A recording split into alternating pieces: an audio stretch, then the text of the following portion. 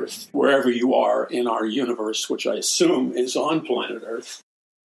Welcome to the Paul McGUIRE Report. Whether or not you live in the good old USA, the European Union, one of the Asian nations, or whatever continent you live on, whether you're in Russia, deep in Russia, we get emails, we get correspondence, we get communications from people all over planet Earth on a regular basis. And what surprises me is due to our numerous internet platforms, like Rumble.com and many, many others, due to our numerous internet platforms and our continual war against the psychological warfare behind rigging an individual's numbers in terms of when you see how many people are allegedly following somebody or a ministry, what's the numerical count?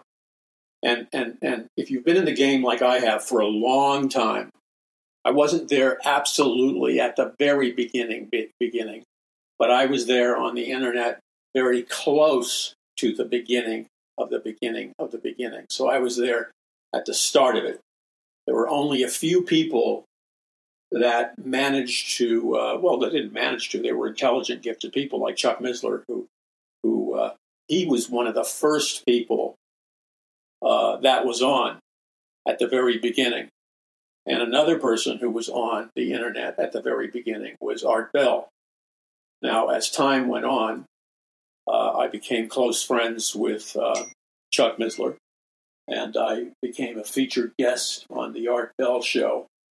I remember one particular night I was on for 2 hours, and the reason he let me sail on for 2 hours to his massive audience was that Art discovered early on that I was not going to give him your typical evangelical microwave dinner presentation, all tidy, neat, and wrapped in a bow, but having no intellectual, artistic, or creative credibility. So Art Bell was tracking me in the conversation, and I'm not going to tell you. So a lot of things I don't tell you, I can't tell you because I just don't feel.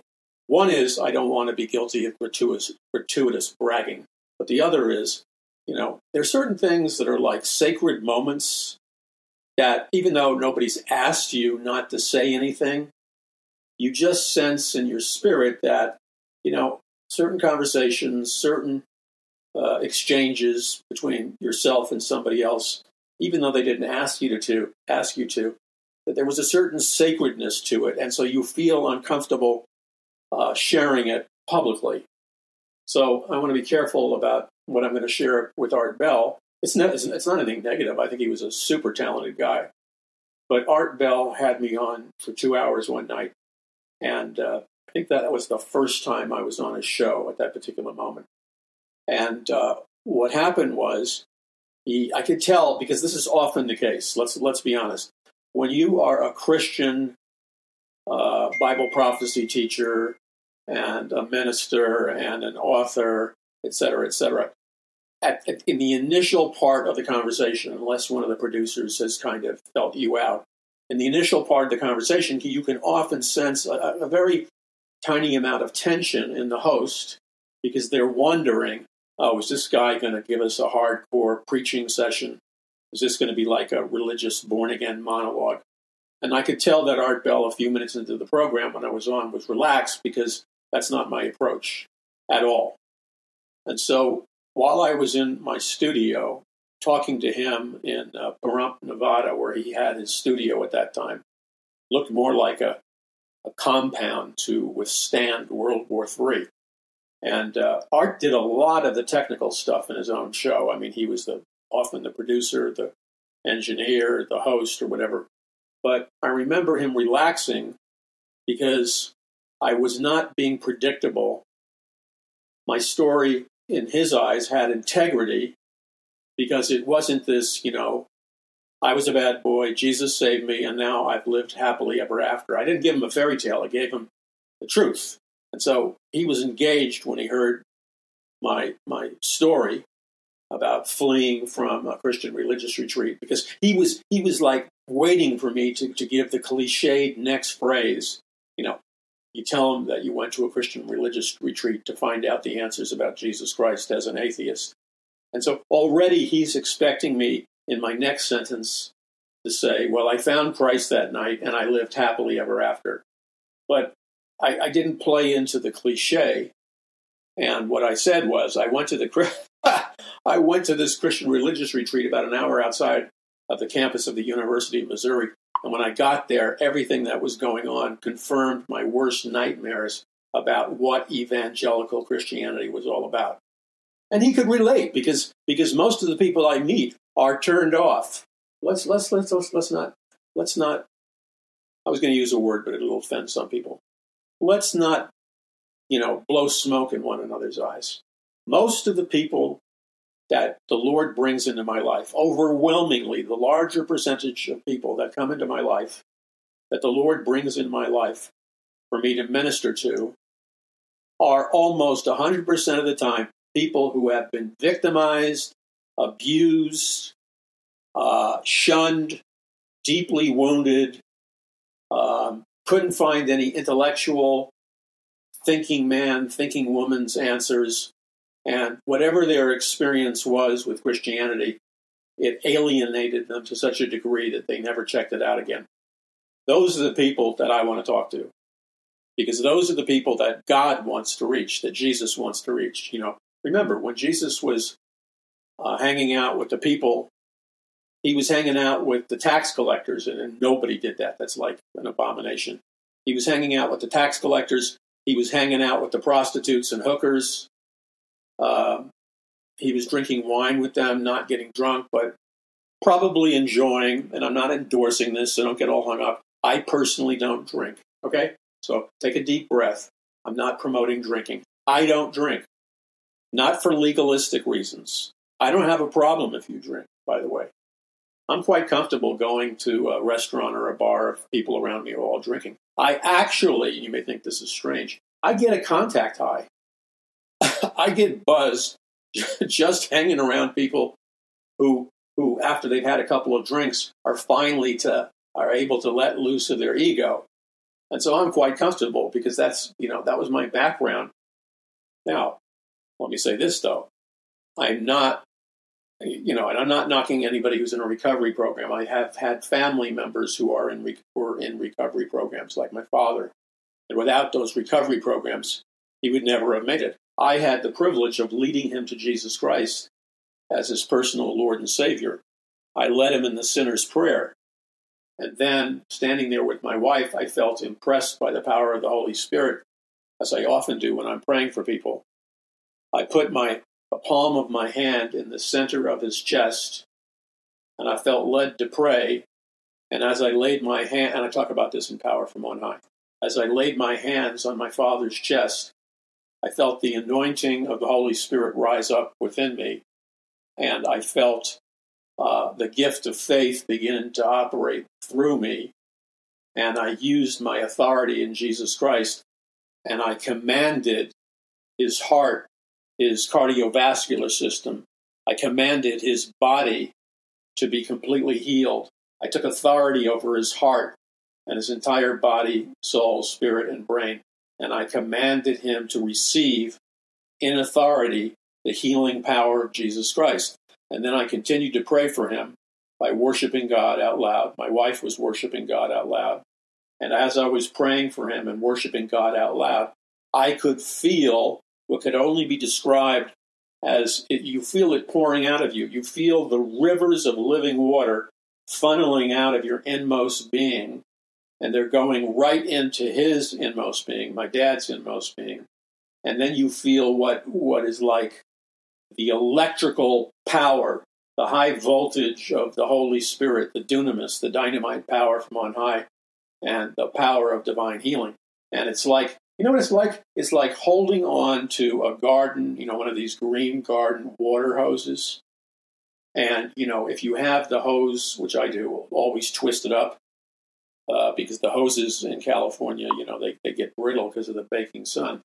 And it doesn't shoot out much water, so it doesn't water the trees and stuff. But once I get those kinks out of the green hose, all of a sudden you can feel the water rush through the hose. You can feel the energy of the water rushing through the hose.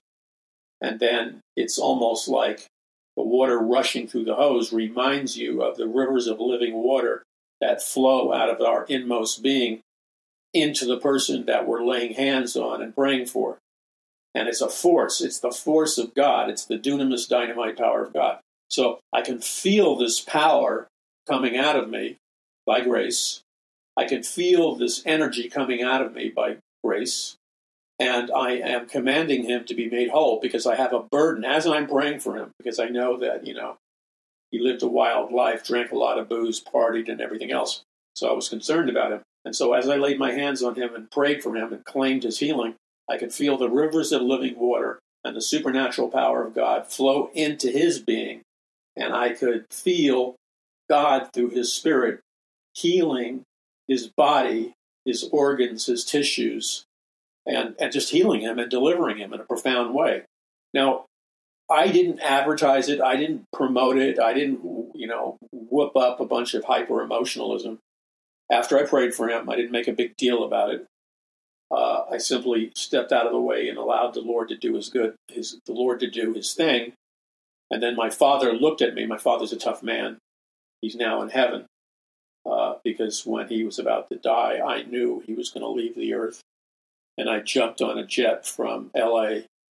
to Manhattan, New York City, where I raced to the hospital as soon as possible and saw him in the bed. And I knew, the Lord tells you sometimes, and the Lord told me this is it. This is his time to take him home. So I ministered to him because I could tell there was a certain amount of fear. And then, like sometime that morning or something, he went home to be with the Lord because he was born again.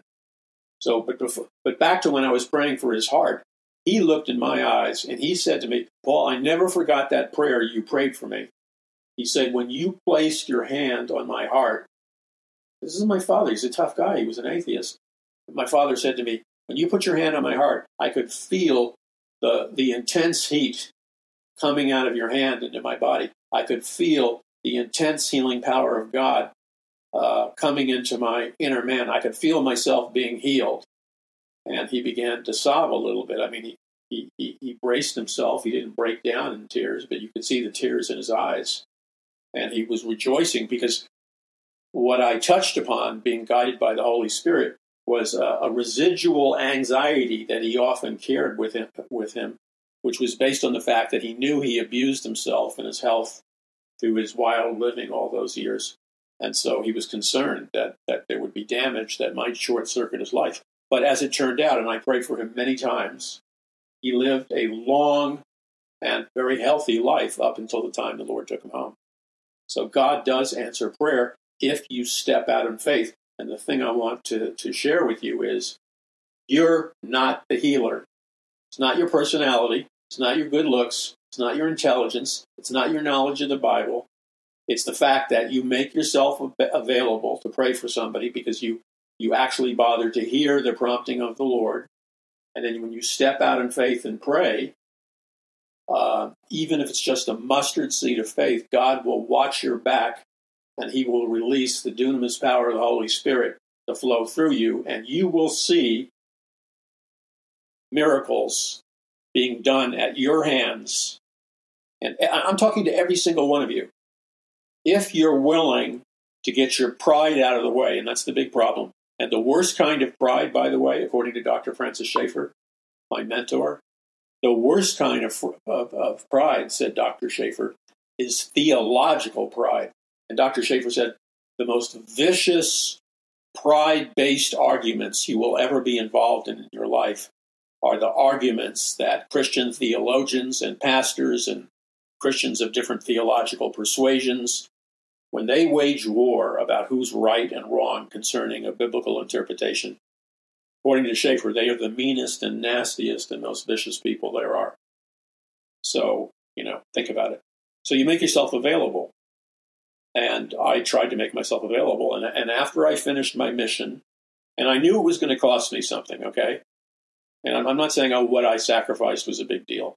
But I'll be honest with you. I have a vulnerability in my biological man regarding certain diseases like pneumonia and those lung pipe related diseases and the coughing infections and the stuff in your lungs. I have a vulnerability to that. So I have to be extra careful.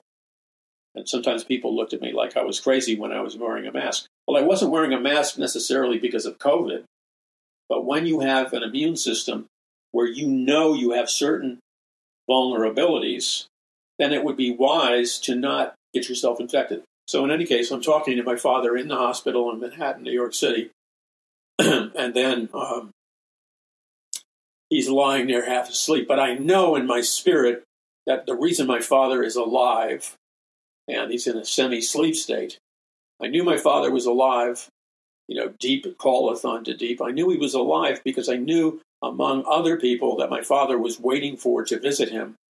I knew my father had decided that he didn't want to leave this earth until certain family members came up to him, expressed love to him, and he wanted to say goodbye. He wanted to say goodbye. And when I was counseling him, I said to him simply, Dad, tell the Lord what you want. Now I'm aware of the fact theologically that if his time is up, then the Lord may very well overrule my father's desire to be taken home at a particular time, year, or season. The Lord may just overrule that in his wisdom. That's not evil. So I said to my dad, tell the Lord what you want. If you want to stay here, tell him that. If you're tired and you want to go home, because he would live a full life and his body was starting to seriously deteriorate, so tell the Lord what you want. Because I knew he couldn't talk. He didn't have the physical energy to talk. So I also knew he had difficulty hearing me in the hospital. And there were, it was a room, but there was nothing but like sheets, or not sheets, whatever you call them, curtains between the different beds. So I knew the only way to have a conversation with my father, because his voice was so weak and he couldn't hear very well at that particular moment, I knew that I was going to have to walk up, violate my personal rules about keeping myself in a safe distance from people who are sick with infections. And he had pneumonia, by the way, a vulnerability to me. So my normal rule is I don't get close to people who have pneumonia and stuff. But I'm well aware that, my father may be going out at any hour. And so I said, you know what? I'm just going to have to forget about this pneumonia thing and trust God, a leap of faith. So I got up close to my father where I could whisper in his ear, and now finally he could hear me.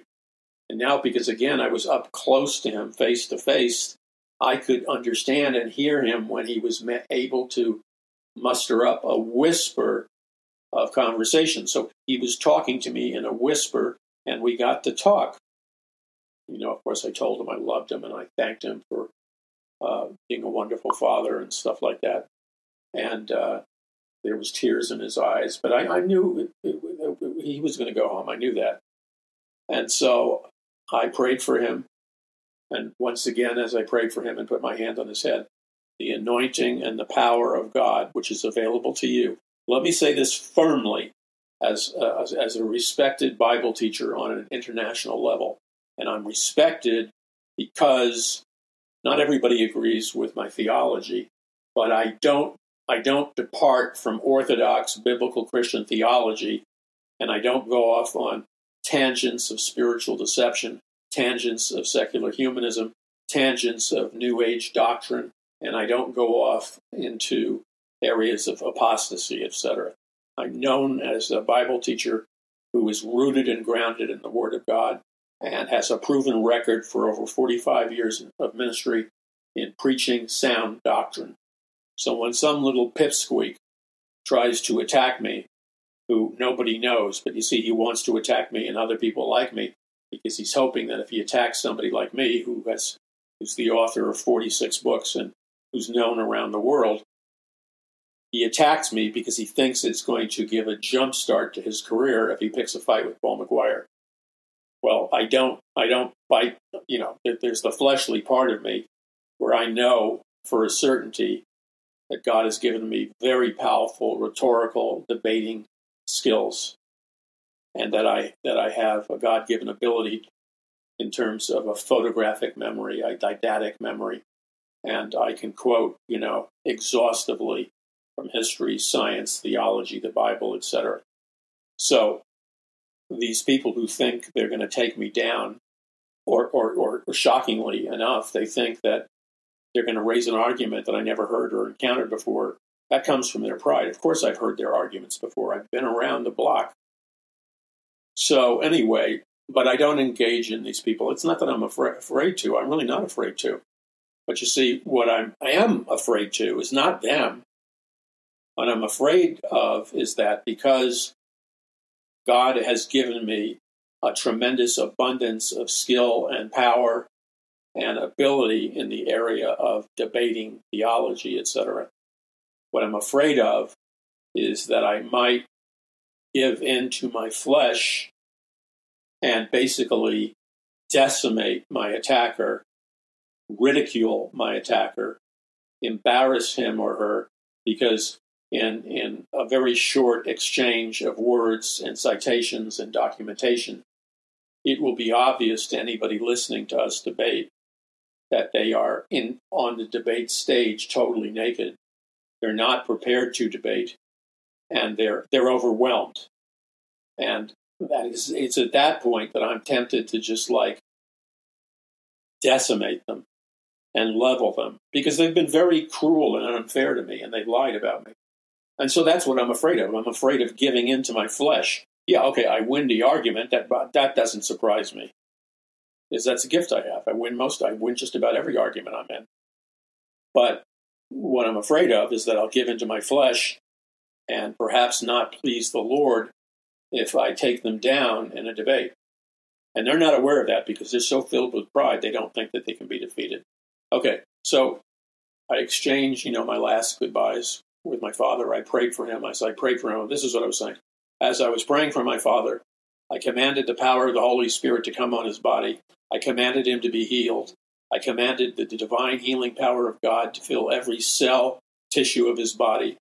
And I commanded God to bless him and heal him in accordance with what my father wanted.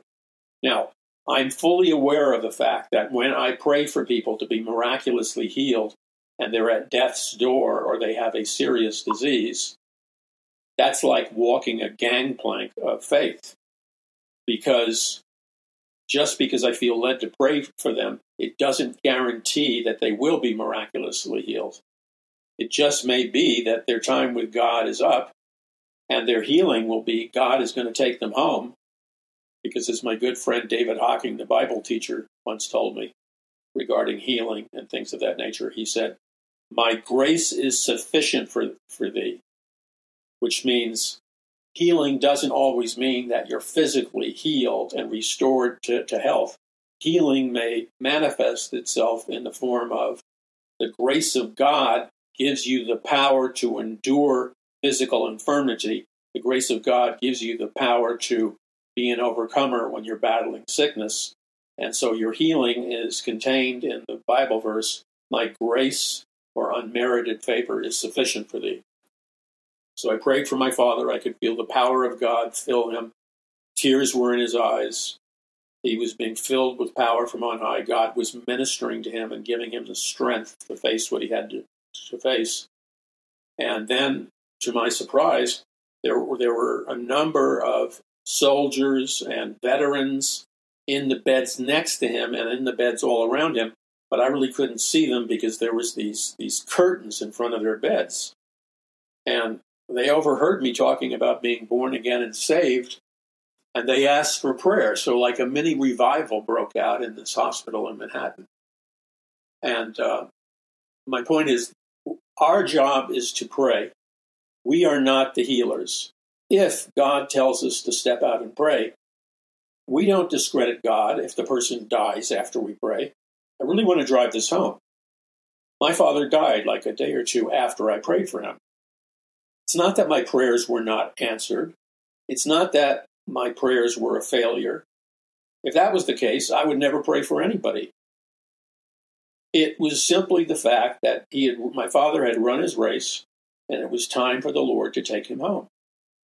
And as David Hawking and others taught me years ago, when you're taken home to be with the Lord after you're saved, that is the ultimate healing. You're not finally and ultimately healed until your soul is saved and you become a brand new creature in Christ Jesus, and you're born again and you inherit eternal life. That is God's complete and total healing. So I hope that helps you. And then never be afraid of, if you're going to embrace a doctrine which is not fully true, and by a doctrine that is not fully true, I mean, if you're going to turn it into a theological doctrine in the sense of, thus saith the Lord, and you're going to go around and say constantly, God does not heal people today. Supernatural healing and miraculous healing is a gift from previous dispensations. And a dispensation is a time period in the Bible where there's a certain covenant that's operative between God's people and God. So there were many kinds of miracles in the Old Testament with the Jews, and in the New Testament with the apostles and the disciples, there was all kinds of miraculous healing and signs and wonders. That, despite what people say, and they're incorrect, just because Jesus died and ascended into heaven, there are areas in dispensationalism which are helpful in dividing the different time periods and how God moved in different time periods. But if you take dispensationalism too far, you inadvertently shut out the possibility of God healing people, performing miracles in our time and other times. Because it is an erroneous teaching to say that that signs, wonders, miracles were part of a past dispensation, and God is not performing those miracles in divine healing today. The Bible does not say that. That's a misinterpretation of the Bible. And here's my final case in point regarding that. When Jesus spoke to his disciples and apostles, one of the greatest teachings that Jesus Christ ever gave, in fact, we could call them God's last days marching orders for the true Church of Jesus Christ and every true born-again Christian. So the intensity and the priority of this biblical truth and biblical teaching is critical to understand, because one of Jesus Christ's final words to born-again Christians and his church was this. He told them that they needed to go to Jerusalem and tarry or wait in Jerusalem until God the Father sends them power from on high, which means God will send upon his disciples the dunamis, dynamite power of God. They will be clothed with power from on high. And that happens to those people, those Christians, disciples and followers of Christ, who were tarrying in Jerusalem, and then Jesus ascends into heaven, where he will be in heaven, sitting at the right hand of God until the second coming when he returns to the earth. So you cannot use the theological argument of dispensational theology to outlaw the possibility that God still performs miracles, signs, wonders, and healings today. Because if you do that, just look at it this way. Why would God deprive from his church and from Christians the supernatural powers of signs, wonders, healings, the gifts of the Holy Spirit, the fruits of the Holy Spirit? Why would God remove these all-essential power tools from his church at the very beginning of the last days, where the absolute necessity and the absolute need for supernatural power from on high is at the greatest level that it has ever been in the history of mankind? It doesn't make any sense at all. So obviously this message by Jesus for signs and wonders, miracles, power from on high, and things of that nature, this was a message that was applicable to the church, not only for the dispensation when Christ was alive, but for the subsequent dispensations that have occurred cyclically since the birth of the church on the day of Pentecost in the upper room until our present time. God has not stopped performing miracles. Why would God stop performing miracles as we enter the greatest last days battle of all time? So I want to leave you with that. And I'm not going to argue about it with you. You have to go before the Lord. You have to study the Word of God. You have to check out whether or not what I've just told you is true. But if you're going to check out whether or not what I've just told you is true, you have to do it on the basis that the Word of God is your final foundation. And it's on that basis you make your decisions. Okay, you're listening to the Paul McGUIRE Report. I'm Paul McGUIRE. Before you do anything more, visit paulmcguire.us. That's paulmcguire.us. You need to get a number of my books. I suggest you get a box of them. I suggest you loan the books prayerfully to people. Just don't give out the books out of legalistic duty. Talk to people about the content of the books. But allow the Holy Spirit, allow God to direct you to which people to give the books to. If you're giving the books to people whose hearts are hard, you're wasting your time. You're planting your seed on hard ground. If you're serious and you ask God, Lord, who do you want me to give these books from Paul McGUIRE to? The Lord, in a period of time, will lay it on your heart, will place it on your heart, exactly who he wants you to give the books to. Because you will find that if you obey God and give the books to people that are open to the truth in the books, then you're going to plant a seed that will reap a rich spiritual harvest.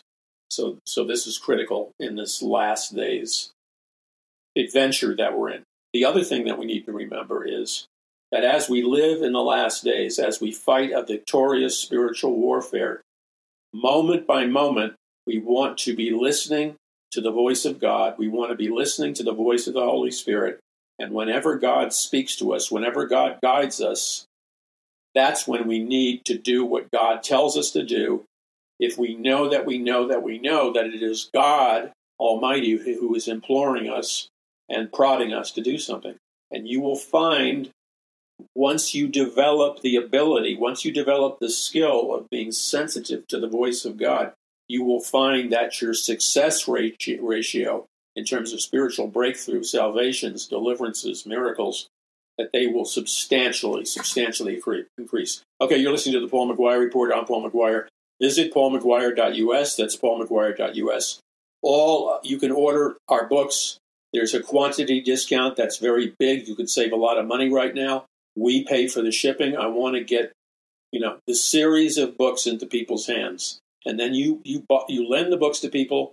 But my suggestion to you is you lend it for a short period of time, and then you ask for the book back. You get a sense of whether or not the person you lent it to actually read the book. And then you give it to somebody else that the Lord leads you to give it to. And then you keep going. So you take what you're doing is you're investing some of your money in buying my books in sequence, because the fruit of these books, when they're actually read by people that have a hunger for God, is they cause revival to break out. They cause a supernatural power and spiritual warfare to be released. And it is a game changer. It's a game changer. So I encourage you to get a set of books. You're getting a massive discount. When we calculate the monies on it, we're losing money. So let me repeat that to you again. When we sell you books and when we pay the postage, as a general rule, we are losing money on the books we're selling you. So why would I continue to do that year after year? When I was shipping books to Europe and all over the world, I was on an average losing anywhere between $100, $150, or $200 for every book shipment I would send to places like Canada and Great Britain, etc. Why did I continue to do that and lose enormous sums of money? Not because I'm a bad steward, not because I'm a bad businessman, but because I felt a deep burden to plant seeds of the truth of the gospel and a biblical worldview in these spiritual vacuums of these humanist nations in Europe and in Great Britain and France and Canada and other nations. So, as I would continually say to my wife, as we would pray over the books before they left, she'd say, you're losing $250 shipping this to Canada or whatever. And then the ratio of the European and Canadian nations, in my opinion, deliberately losing the books that I would send in because they didn't like the message. I would tell my wife, yeah, we're losing $250 every time we make a shipment like this. I said, but my goal is not monetary. I feel a deep burden to plant the seeds of a biblical worldview, to plant the seeds of the gospel of Jesus Christ in all of these nations, because they don't have the availability to truth like we have in America. So I said, Chris, honey, it's worth it to me to lose a lot of money, yet know that I'm establishing spiritual territory for Jesus Christ, because at some time in the future, these seeds that we're planting and actually losing money as we plant them, these seeds are going to bring about a harvest. And I need to get these books into their hands before that inevitable day comes when censorship and Big Brother will lock the whole thing down. And I'm very serious about that. Again, it's not bad stewardship. It's what is my priority? What am I all about? I'm not all about the money. Anybody who's known me for years knows that's the truth. I don't tell you everything I do. I almost never tell you. In fact, I'm going to tell you something now that I don't recall telling you. On average, I work 12 hours a day, 7 days a week. Now, I've kind of burnt myself out in the last 3 years, and so it's down to 12 hours a day. Prior to that, for like 35 years, I was working like an average of 16 hours a day. And, going all around the world, writing, speaking. And why did I work so hard? I wasn't working so hard. I'm not paid $1 an hourly wage. I'm donating my time to this ministry because there's very few people doing this. And this is what God has told me to do. And I've found that if I will step out on faith and do what God has told me to do, even though it doesn't appear in the short term that I'm being paid for it, I have discovered that if I'm faithful to God and do what He tells me to do, that even though I may not get an immediate financial return, over the long run, the Lord will consistently be faithful to funnel donations and contributions and gifts from people like you who are partnering with me in the ministry, along with your prayers and your willingness to sign on to our e-blast, our Rumble page, our Facebook, Brighteon.com, and the other social media. It's what we do. And then, in the drop of a hat, I have people approach me all the time saying they want to be my fulfillment company, which means that if I will pay them a significant percentage of revenues generated from book sales and stuff like that, they will handle the shipping, the packaging, and everything else, which, by the way, is a big burden off our shoulders. Now, I'm not saying I'm better than anybody, and I'm not saying everybody should do this. But if you'll notice that when you get a package from Paul McGUIRE Ministries and Paradise Mountain Church with books and other ministry materials, you'll notice that there's a mailing label printed out with PayPal and the post office or whatever, because we send them essentially overnight or 2-day delivery as best we can. But you'll also notice that on the return address, or when we send you, a monthly letter for donations or prayer requests, you'll notice that the address, the return address, and the address and name it's being mailed to from our ministry, notice that it is written in hand with ink, and it's written by an actual person, not a machine. Your package, your letter that comes from our ministry is actually inked and written by a human being using a pen. That's not because we can't afford a fulfillment company. We can. But I have a choice. I can stay up late with my wife, talking, drinking coffee. And most of the time, and I'm not ashamed to say this, I wear it as a badge of courage, a badge of honor. Most of the time, the volunteers who put the books in the packages, the volunteers who write your name in handwritten ink, who write the return address in handwritten ink. Well, guess what? The people that are putting your books, and you see handwritten notes, sometimes a personal note to you on the cover of the envelope, but the handwritten notes, the handwritten names of who we're mailing it to and where it's coming from. Guess who the two volunteers are that are mailing these things out to you personally? One person is me, Paul McGUIRE. The other person is my wife of over 40 years, Christina McGUIRE. We do it personally. We do it personally because that way we feel we have a personal touch, a personal bond, a personal relationship with the people that are ordering our books. And so you don't probably realize it, but the name that's signed on the envelopes, the mailing envelopes and the other envelopes, they're either handwritten by my wife, Chris, or they're handwritten by me, Paul McGUIRE.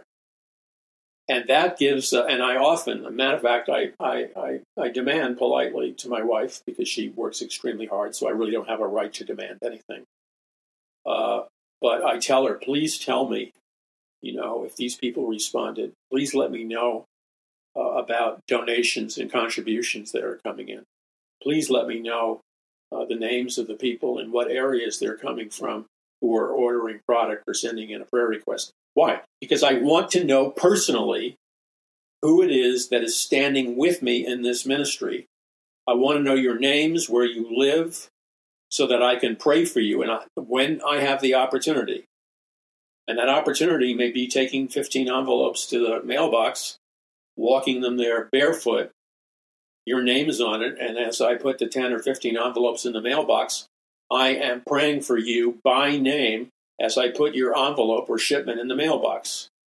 You see, this is a very personal thing. And I'll tell you where this came from. I benefited a lot by a number of big television ministers over the years. The media says they're all bad. Well, I know a lot of them. They're not all bad. Some are, not all of them. People like Pat Robertson, Dr. D. James Kennedy, and stuff, and others.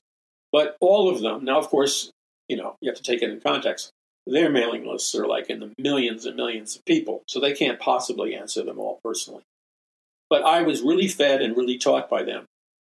But I noticed, and again, you're comparing apples with oranges, that all their communications to me were mechanized, computerized. There was no personal person writing me. It was always a computer. And again, I'm not knocking them. It's a lot harder to mail out 1 million envelopes or 1 million orders than it is to do what we do in a smaller ministry. But I must tell you that I always felt a little empty and hollow and cheated that I didn't always get a personal response. Now, in the defense of these men, many times these very busy men did give me a personal response. And I thank God for that. But since we're a smaller ministry that is very efficient, to the degree that I can, I try to prioritize a personal relationship, me personally praying for you, me personally mailing out your order and whatever. So I want you to know my heart. And I'll tell you the person who did that the most, while all the big ministries, this is probably in the 60s, it began in the 60s and 70s, when all the big ministries in America were building these massive computerized mailing lists, and all their correspondence and fundraising and product fulfillment was done by computer and machines. Every couple of months, I would get a handwritten letter written to me and my wife, Christina, personally, and it was written personally by Edith Schaeffer, the wife of the great Dr. Francis Schaeffer, the philosopher and the Christian theologian. And often he would sign it too. But the remarkable thing, the thing that I got from these personal letters that I got from Francis Schaeffer and Edith Schaeffer that were mailed to me from Switzerland, where their L'Abri Christian Bible Study Apologetics Center was located. It was a place called L'Abri.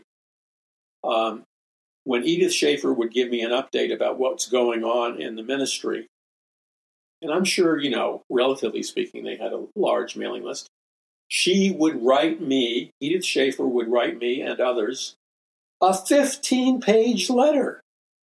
15 handwritten pages. Now, that's an enormous sacrifice, but let me tell you something. Unlike most of the computerized mail I got, I would read and my wife would read Edith Schaefer's handwritten 15-page letters from beginning to end, and they really ministered to me. You know why? Because I knew they were personal, I knew that she prayed for me, and I knew that this was a personal ministry. It was the real deal. It wasn't a soulless corporation. So I know that's kind of a diversion, but I want to share that with you. That is the foundation of this ministry. It's not just what you do, it's how you do it. And this is an essential Bible truth. The problem with so many Christian ministries over the years has been that they have a Me Too attitude.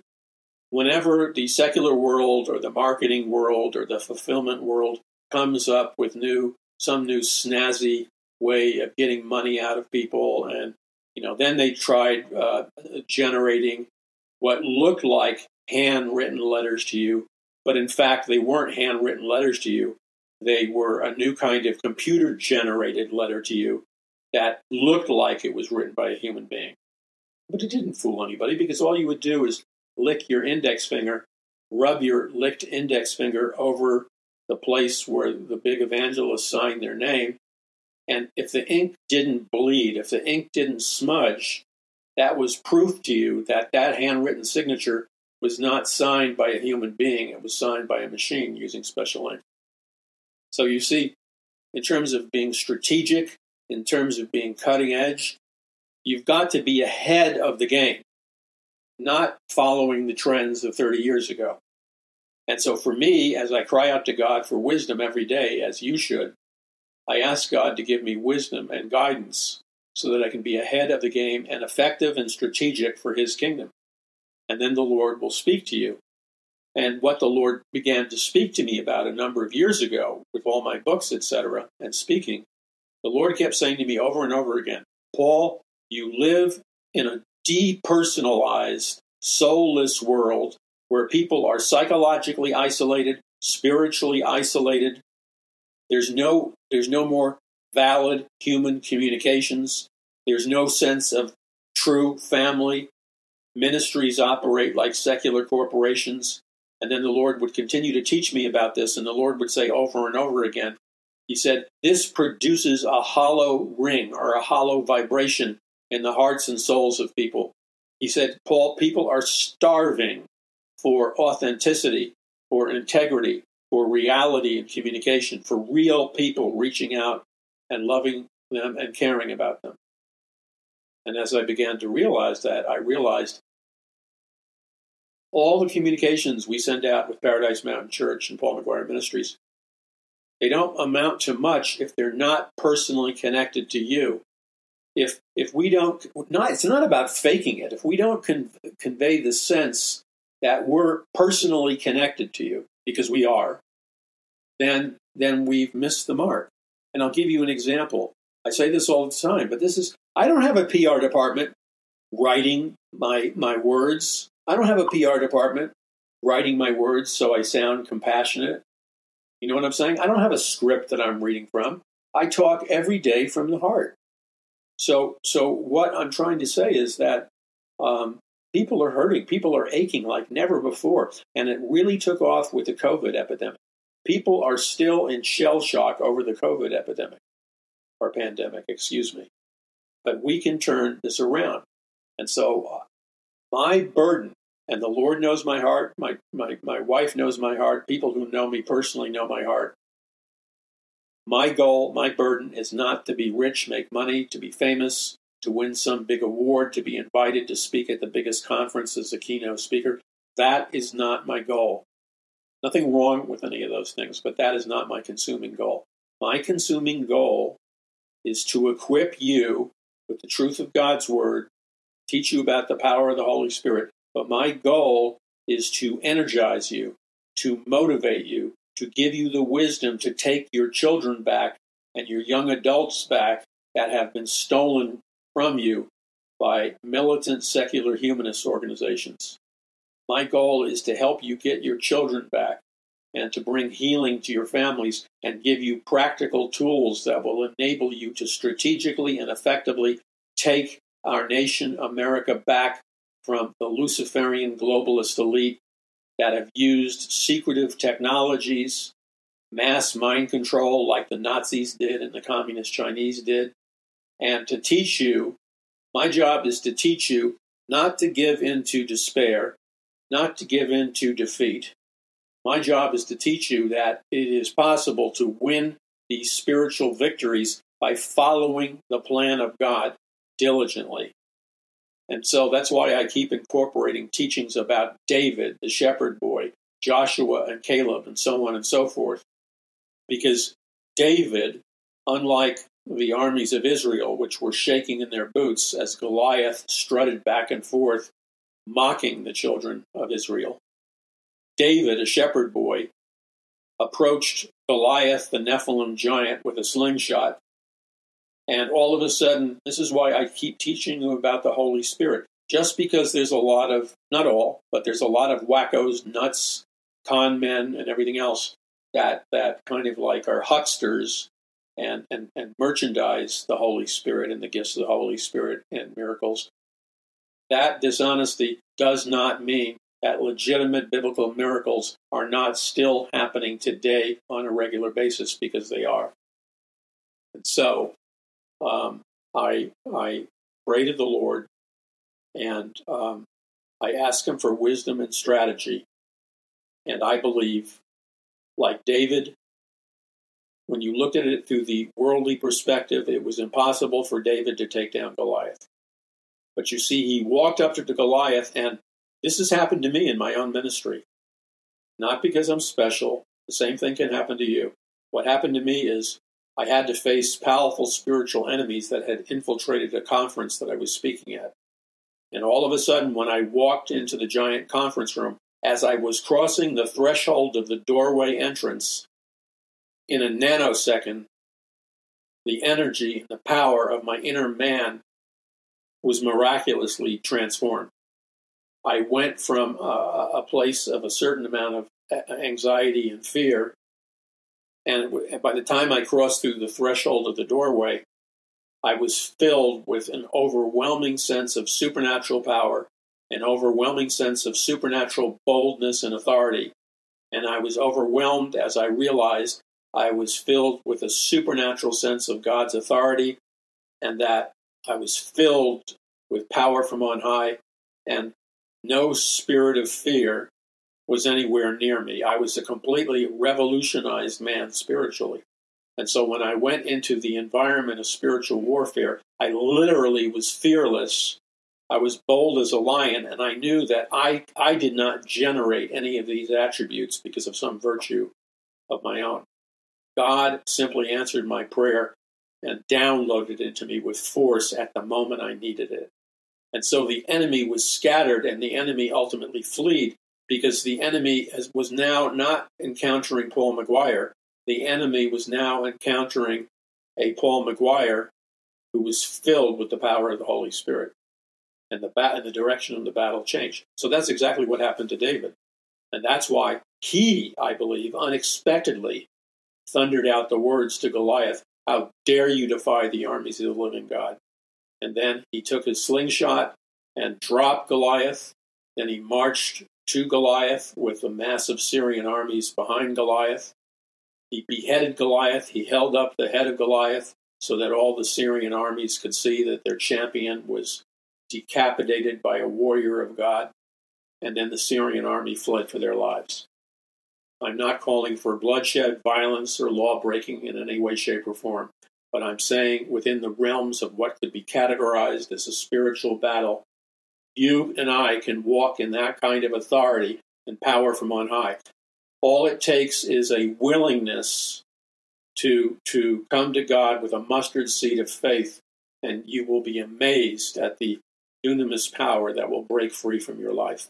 Okay, God bless you. This is Paul McGUIRE. Visit paulmcguire.us. That's paulmcguire.us. We're fighting an all-out war. Time is running out.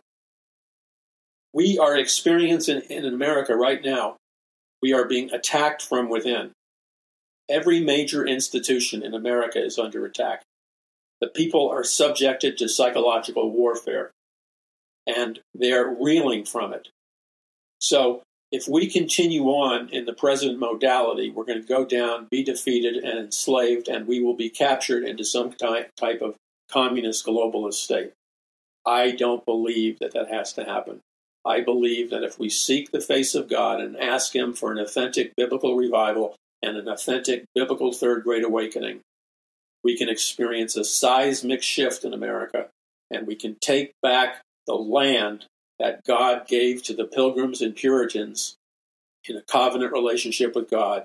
We can take back that land, and we can activate once again the covenant that God made with the Pilgrims and Puritans. So visit paulmcguire.us, that's paulmcguire.us, and while you're there ordering books like A Prophecy of the Future of America, Volume 1 and 2, The Day the Dollar Died, The Greatest Battle for the Hearts and Minds of Mankind in the History of the World, Conquering the Matrix, Power from on High, and many other books at a massive discount, be sure to simply ask the Lord, Lord, how much would you have me give Paul McGUIRE Ministries and Paradise Mountain Church? How much would you have me give in terms of donations, contributions, and gifts? Then obey the Lord when He directs you to sign on to our numerous social media outreaches. Very important that you do that, and help us break the lies and the strategies to suppress and marginalize us, because the fact of the matter is they're rigging our numbers. So I need you to methodically join, sign up for, follow our eBlast and our other social media pages so that they can no longer suppress our numbers. Your name doesn't show up anywhere. But when you do that, we can move our numbers by thousands very quickly. Now, I should have done that a long time ago, but I didn't. Now I've got to make up time. But you can be a valuable help to me. God bless you. This is Paul McGUIRE. Visit paulmcguire.us. We'll be back in a moment. You are now listening to the Paul McGUIRE. This is Paul McGUIRE. Okay. I'm holding up my book, A Prophecy of the Future of America.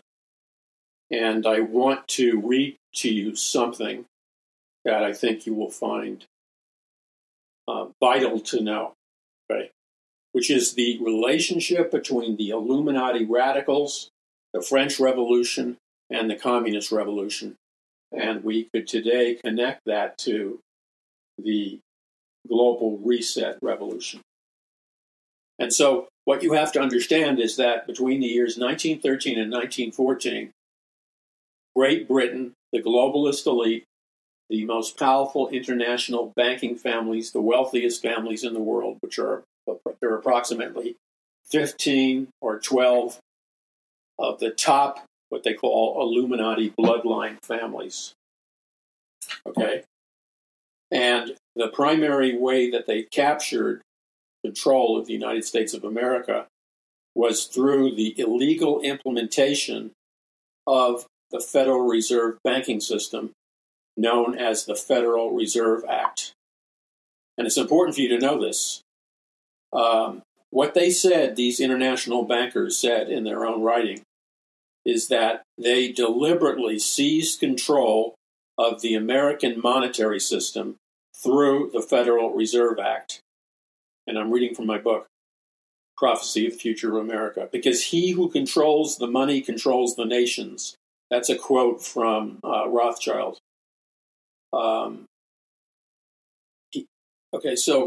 So what happened was they first seized control of our money system through the Federal Reserve Act, which is illegal and still is illegal. Why? Because according to the Constitution and Bill of Rights of America, it is only we, the people of the United States of America, and our personally elected representatives that have the power to control our own money system, our own banking system, the printing of money, the control of interest rates, and all kinds of financial policies. It is only by law, constitutional law, that we, the people, have the right to do that. So the powerful international bankers, in a very deceptive and criminal manner, sneaked into our nation, passed the Federal Reserve Act by manipulating both political parties, the Republicans and the Democrats. And then, as Rothschild said, He who controls the money controls the nation. And what we have to understand is that the powerful international banking families, the globalist elite, the trillionaire families, they operate under the principle that he who controls the money controls the politicians and the political system. So their goal is always to control the monetary system because they know that way they will automatically be given control of the political system. Now, our founding fathers from the beginning in the American Revolution were very, very concerned that there would be an attempt via Great Britain specifically to try to take back America by the establishment of a Federal Reserve System. What is a Federal Reserve System? In its simplest terms, a Federal Reserve System is a system where the private banks, the richest international banking families in the world, the Federal Reserve System, all of these people seize control of our monetary system, our money, the printing of money, interest rates, inflation, recession, and they control our monetary system illegally. That's what this is about. And so going back to 1913 and 1914, our founding fathers, who already feared that was going to eventually happen, it indeed started to happen beginning in 1913 with the passage of the illegal Federal Reserve Act. So when you constantly hear, and I used to debate on the biggest shows of the Fox News Network, the Fox Business Channel, and CNN, this was a decade or so ago. I was on the biggest shows. I debated the biggest economists and the whole thing. And nobody ever shot straight about what the Federal Reserve was. It was like an unspoken rule. You couldn't really expose it. So what happened was our entire monetary system in the United States of America, with the passage of the Federal Reserve Act, our entire monetary system was placed in the hands of an international banking cartel of powerful bankers like the Rothschilds, who are directly connected to the Illuminati. The Federal Reserve System allows a group of foreign international banking families to control our economic system. These international banking families, with names like Rockefeller, Rothschild, J.P. Morgan, and so on, are connected to the very powerful occult secret societies that go all the way back to the Rosicrucians, led by Sir Francis Bacon in Europe in the mid-1800s, and ultimately all the way back to Babylon.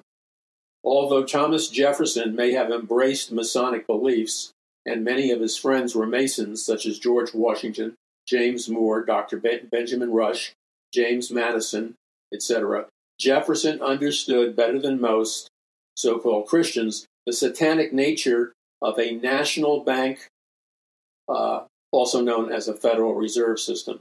And so Thomas Jefferson issued this warning to the American people. And I urge you to listen closely to Jefferson's warning, quote, which is in my book, A Prophecy of the Future of America.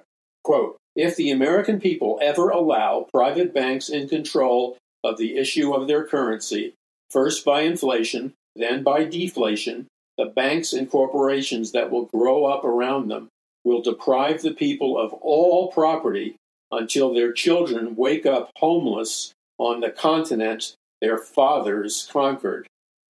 Now, if you think Jefferson is exaggerating, you're nuts.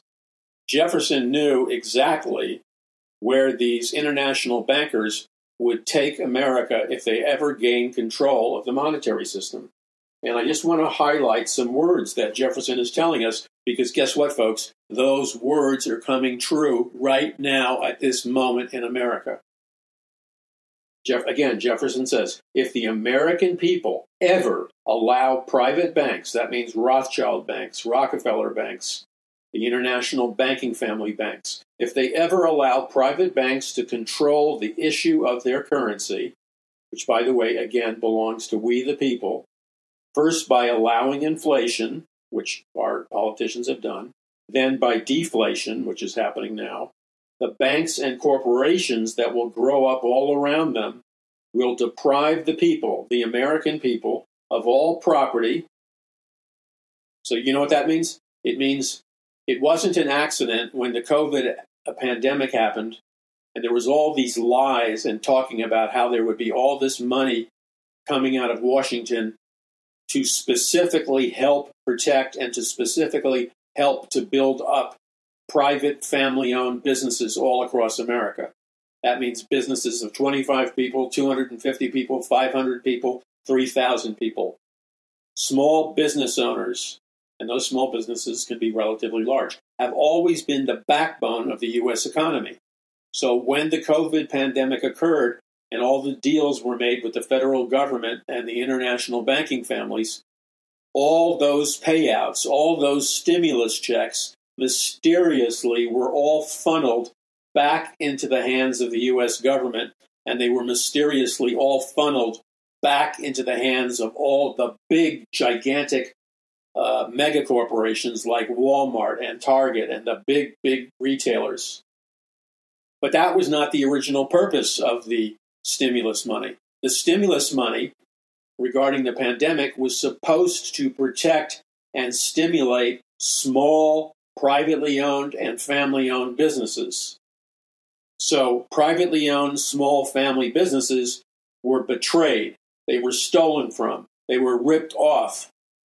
Okay? So this is what happened. And the reason that was done is because big government is in bed with the big communist Marxist movement in America, and it is their goal and intention to economically force your average American, unless they have a very high pedigree of education, to force your average American who formerly could have made a good living, owning your own pizza place, restaurant, truck delivery company. I mean, there were thousands of businesses all across America that allowed the average working man and middle-class man or woman, it allowed them to gain wealth, buy houses, hire new employees, open up franchises, and it was the backbone, it was the super rocket booster of the American economy. But the communists and the Marxists and the globalists didn't like that. So they deliberately funneled all that stimulus money out of the hands of small or medium-sized family businesses. They funneled all the money that was supposed to go to them so that they could rebuild their businesses, and they channeled all that money that they stole into the hands of globalist corporations, gigantic super retailers, international banks, and in other words, the businesses owned and controlled by the globalist elite became the sole beneficiaries of all the stimulus checks. So that's what I call the Great Heist. And whether you're aware of it or not, if you're a private business owner of any kind, this is what you're up against. Because you see, they want you to work. They don't want you to be a business owner.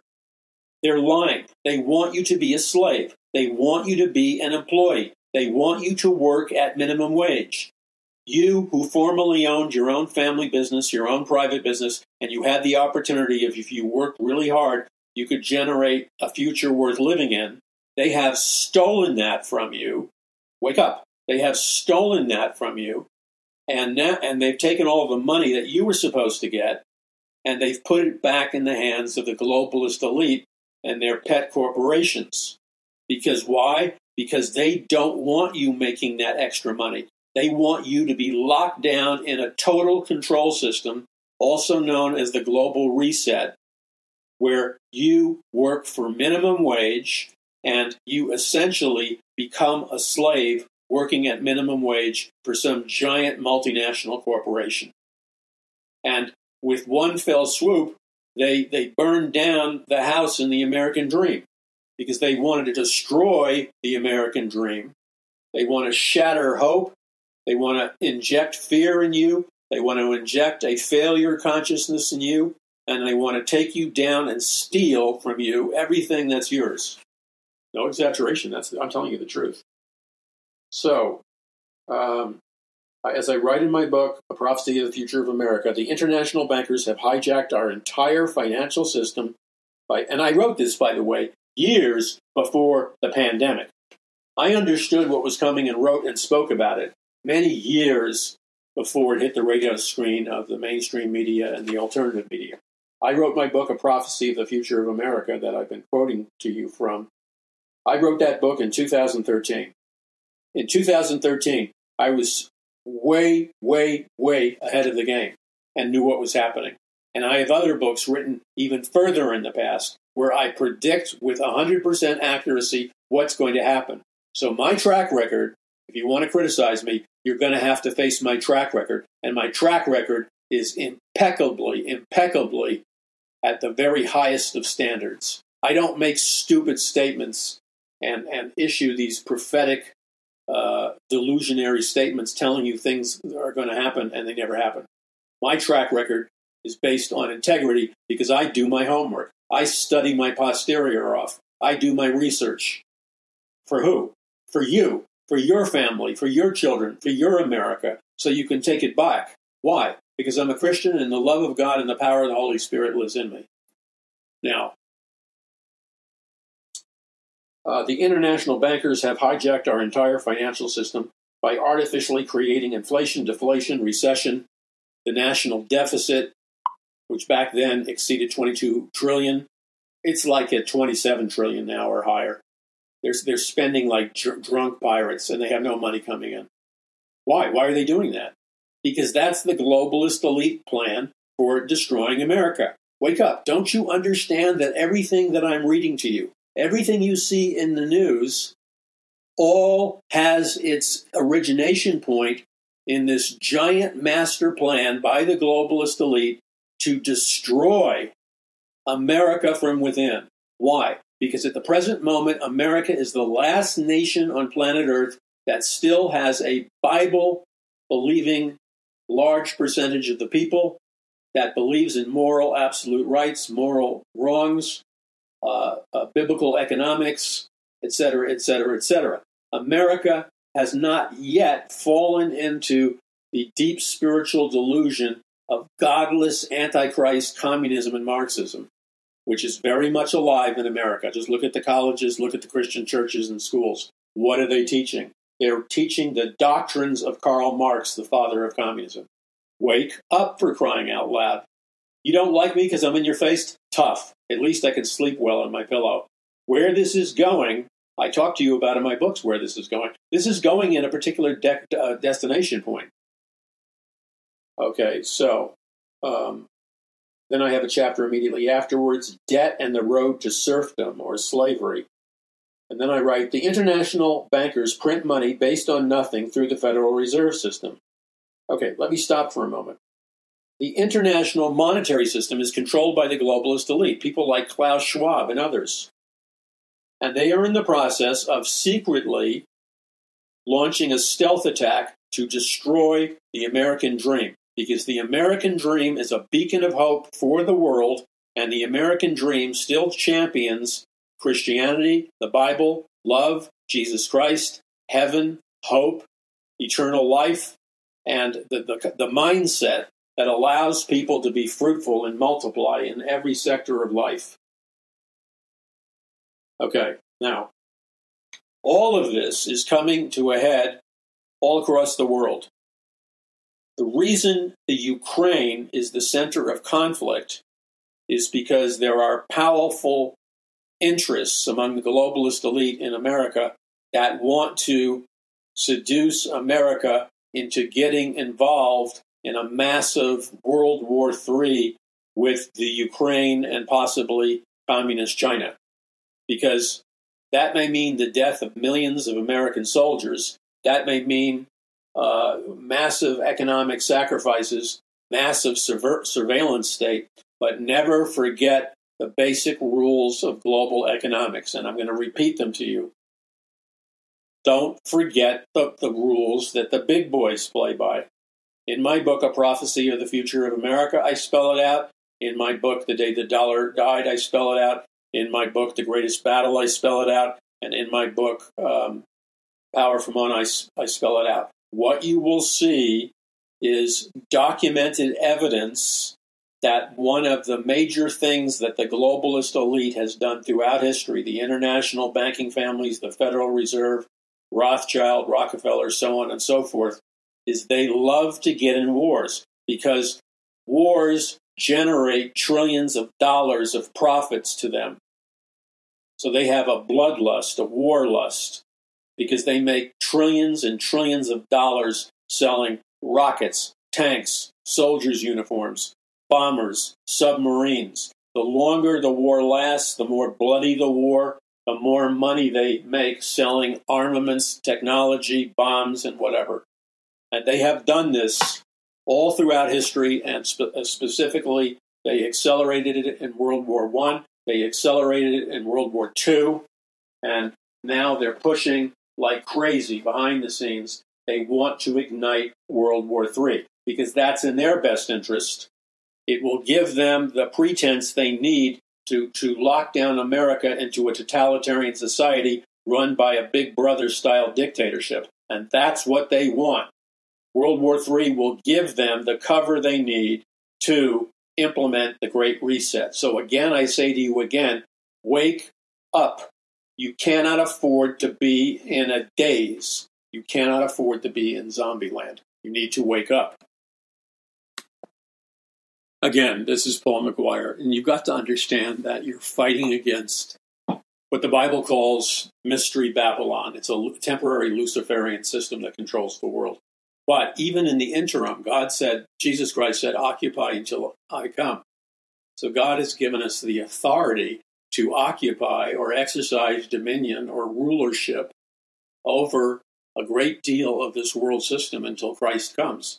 Now, that means we need to get our theology, our action, our thinking, and our beliefs in alignment with what God really said and not interpreted through some kind of internal paranoia, unbelief, and skepticism.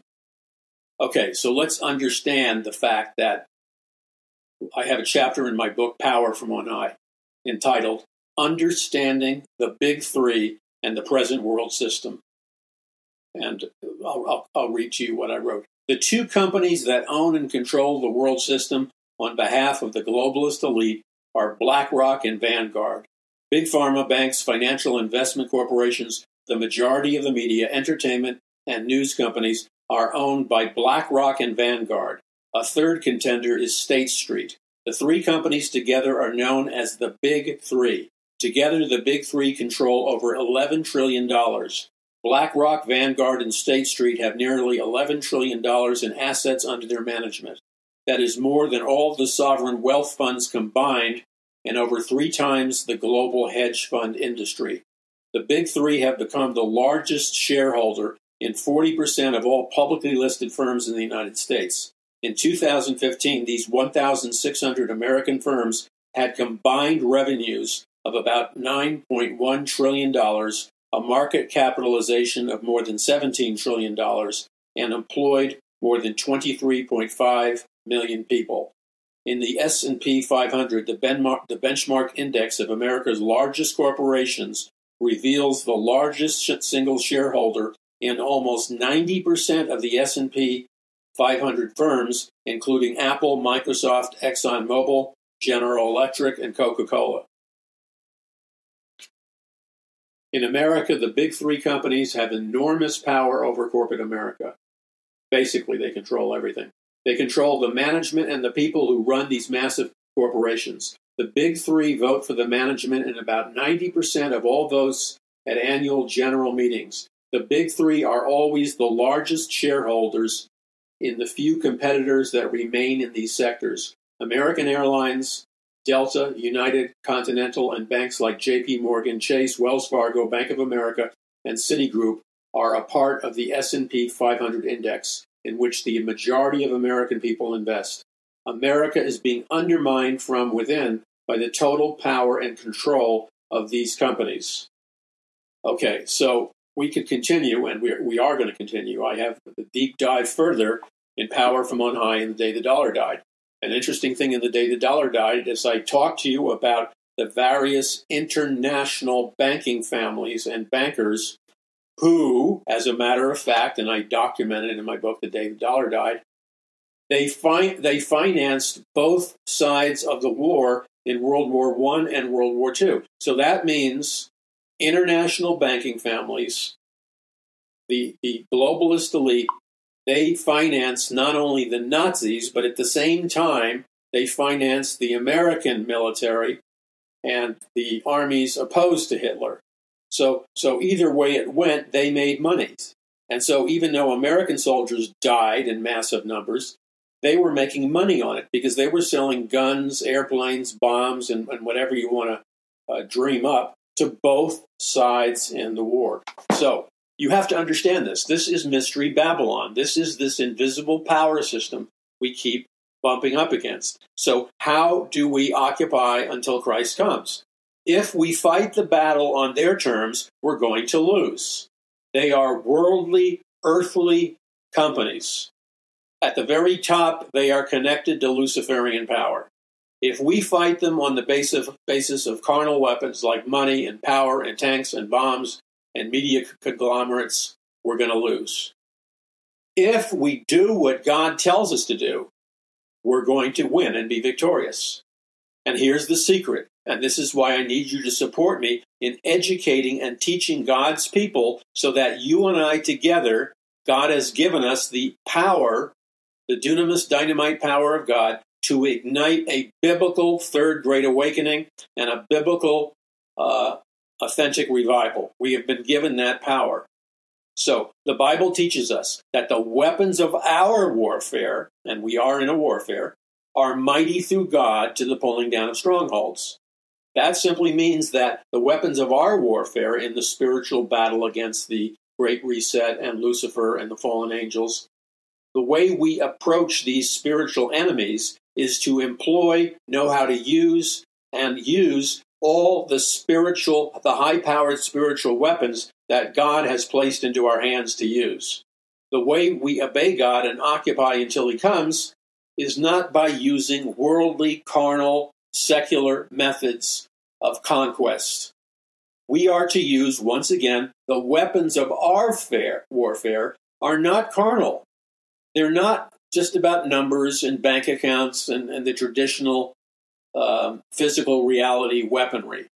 Our warfare, the Bible says, for the weapons of our warfare are mighty through God. It is God. But when we focus the center of our worship intention on the reality of God, we're entering into the place where we're using the weapons of our warfare that are mighty through God to the pulling down of strongholds. Then we enter the victory zone. And then when we continue to do that, we use the supernatural power of God to defeat our Luciferian-aligned enemies. And that begins with things like repenting before God for maintaining a hard heart and a mindset of unbelief regarding God Almighty's free offer to give us the dynamite, explosive, dunamis power of God, also known as power from on high, and being clothed with power from on high, which God has given us freely to be victorious in the last days. Those are our weapons. The supernatural weapon that we have at our disposal, which so far passes by anything that they could possibly conceive of, is the supernatural weapons of Almighty God, mostly power from on high, which descends to the earth when God's people use their authority in Jesus Christ and believe, not disbelieve, the Word of God. And then God will be faithful to His promises, and He will flow through His people on the earth, the dunamis dynamite power of God, also known as power from on high.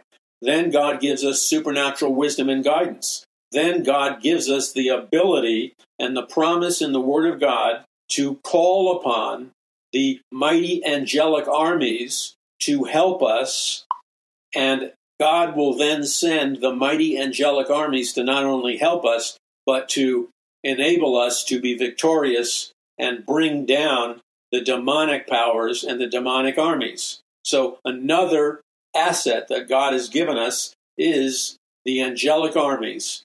And then after that, God has given us the technology of God.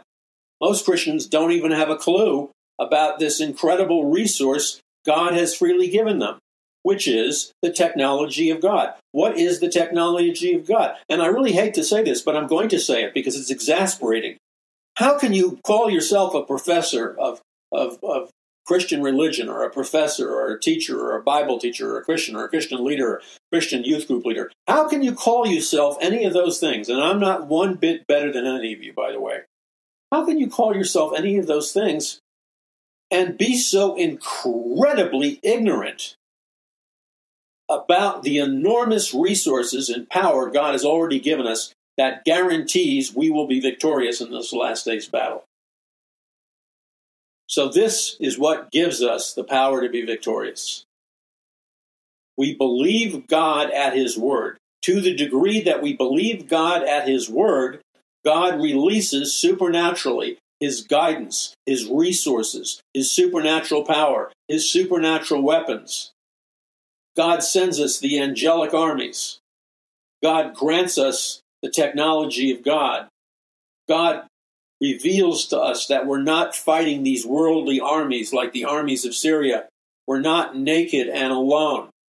How do we know we're not naked and alone? Because if you receive power from on high, you can't possibly be naked because you're clothed with power from on high. You're clothed. And so the technology of God, quite simply, is this. Everything in the created universe, everything in the created earth, from the subatomic molecular structures to the power sources like electromagnetic frequencies, to the nature of true physics, to the reality of multiple dimensions and quantum physics, all of these areas of knowledge make it blatantly apparent that God has given us the ability to reconfigure and manipulate reality, which is just a fancy way of saying that in Jesus Christ has restored into his church those that are truly born again, and Jesus Christ has restored into every true believer in Jesus Christ the supernatural authority that Adam and Eve had in the Garden of Eden. In the Garden of Eden, God gave Adam and Eve the supernatural authority that supernaturally enabled them to rule and reign planet Earth with the authority of being kings and queens of planet Earth. This is massive. This is massive. This is seismic in its implications.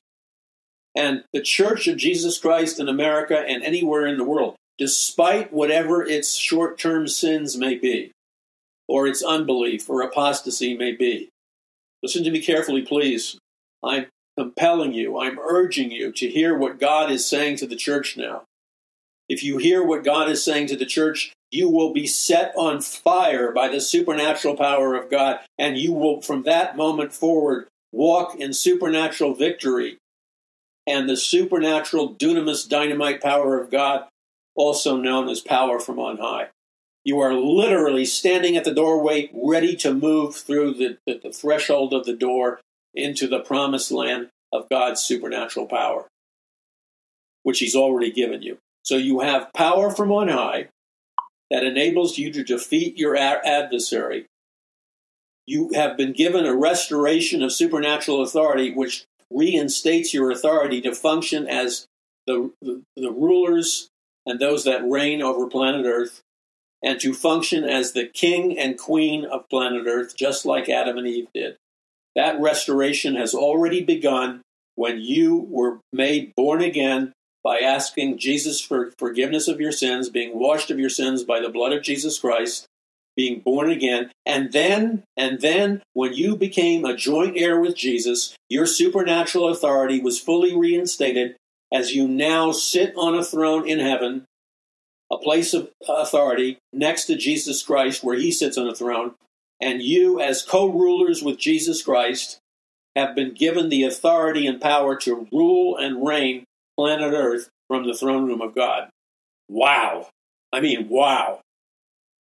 Now, a final closing statement here. Knowing all this, what God has given us, you're a joint heir with Jesus. And as a joint heir with Jesus, you are a supernatural recipient to all the blessings, the covenantal blessings that God has bestowed on Jesus Christ and the blessings that God has bestowed on every disciple and follower of Jesus Christ, who has now become, because of the Word of God, you have now become a joint heir with Jesus, which means you share in the supernatural authority, victory, and power that God has already given to Jesus Christ. What is the sum total of all this? You need to allow God to reframe your mind regarding the last days warfare, the last days scenarios, and what it is that you're supposed to do, I'm supposed to do, and what it is that the true Church of Jesus Christ is supposed to do in the time where we're supposed to occupy until he comes. You see, we have the whole thing upside down, and God wants to flip it right side up. It is us, the children of God, that are more than conquerors in Christ Jesus. The devil's crowd is on a limited timeline. The devil's crowd has a very short space of rulership. But even now, as we speak, the King of Kings and the Lord of Lords, the Supreme Being, Jesus Christ, is gathering together the armies of heaven in the kingdom of heaven. Jesus Christ is rising from his throne in preparation of returning to earth, riding a white horse which says faithful and true. And Jesus Christ is in the final moments of preparation, where he's going to ride on a white horse, followed by the armies of heaven also riding white horses. And Jesus Christ, in partnership with those Christians on the earth who are occupying until he comes, we are preparing the ground. We are like the paratroopers who flew in before the main invasion. And as we occupy until he comes, there will be a moment in time that is coming very, very soon where Jesus Christ will begin to ride to the earth, riding a white horse along with the armies of heaven. And the armies of heaven, following Jesus Christ riding a white horse, will descend on the great war of Armageddon in the Middle East.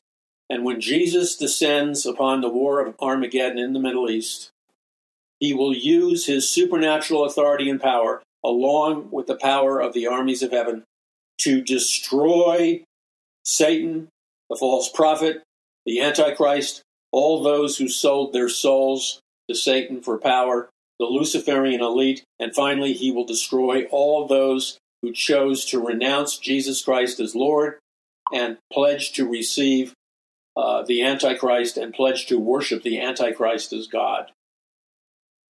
Christ is returning very quickly to destroy all of that. He's going to send all of these rebellious individuals and angels. He's going to send them into the lake of fire, and all those who did not worship Jesus Christ, all those that were not born again, all those whose name is not written in the book of life, will be sent into the lake of fire, and then eventually they will stand before the great white throne of judgment.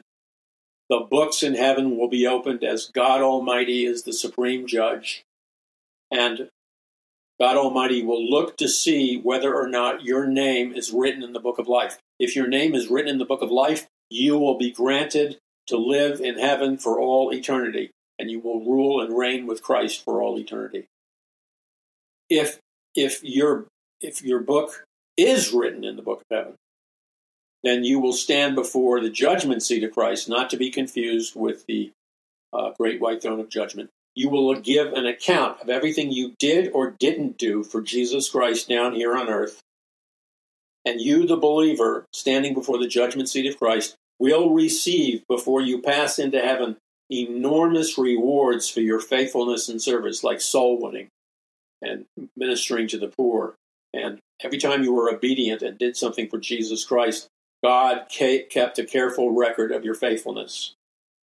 And so you will find yourself in your brand new body standing before Jesus Christ in heaven. And Jesus will look at you with his blazing eyes of love. He will look directly into your eyes.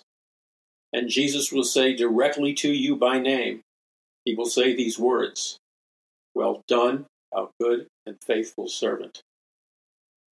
And then eternity will begin. and the devil and his forces will be destroyed and locked up and placed in God's supermax prison. So it has begun already, and it's accelerating now. My question to you is, the way it works is simply this. Whatever God talks to you about doing, make the habit of stepping out by faith and doing it.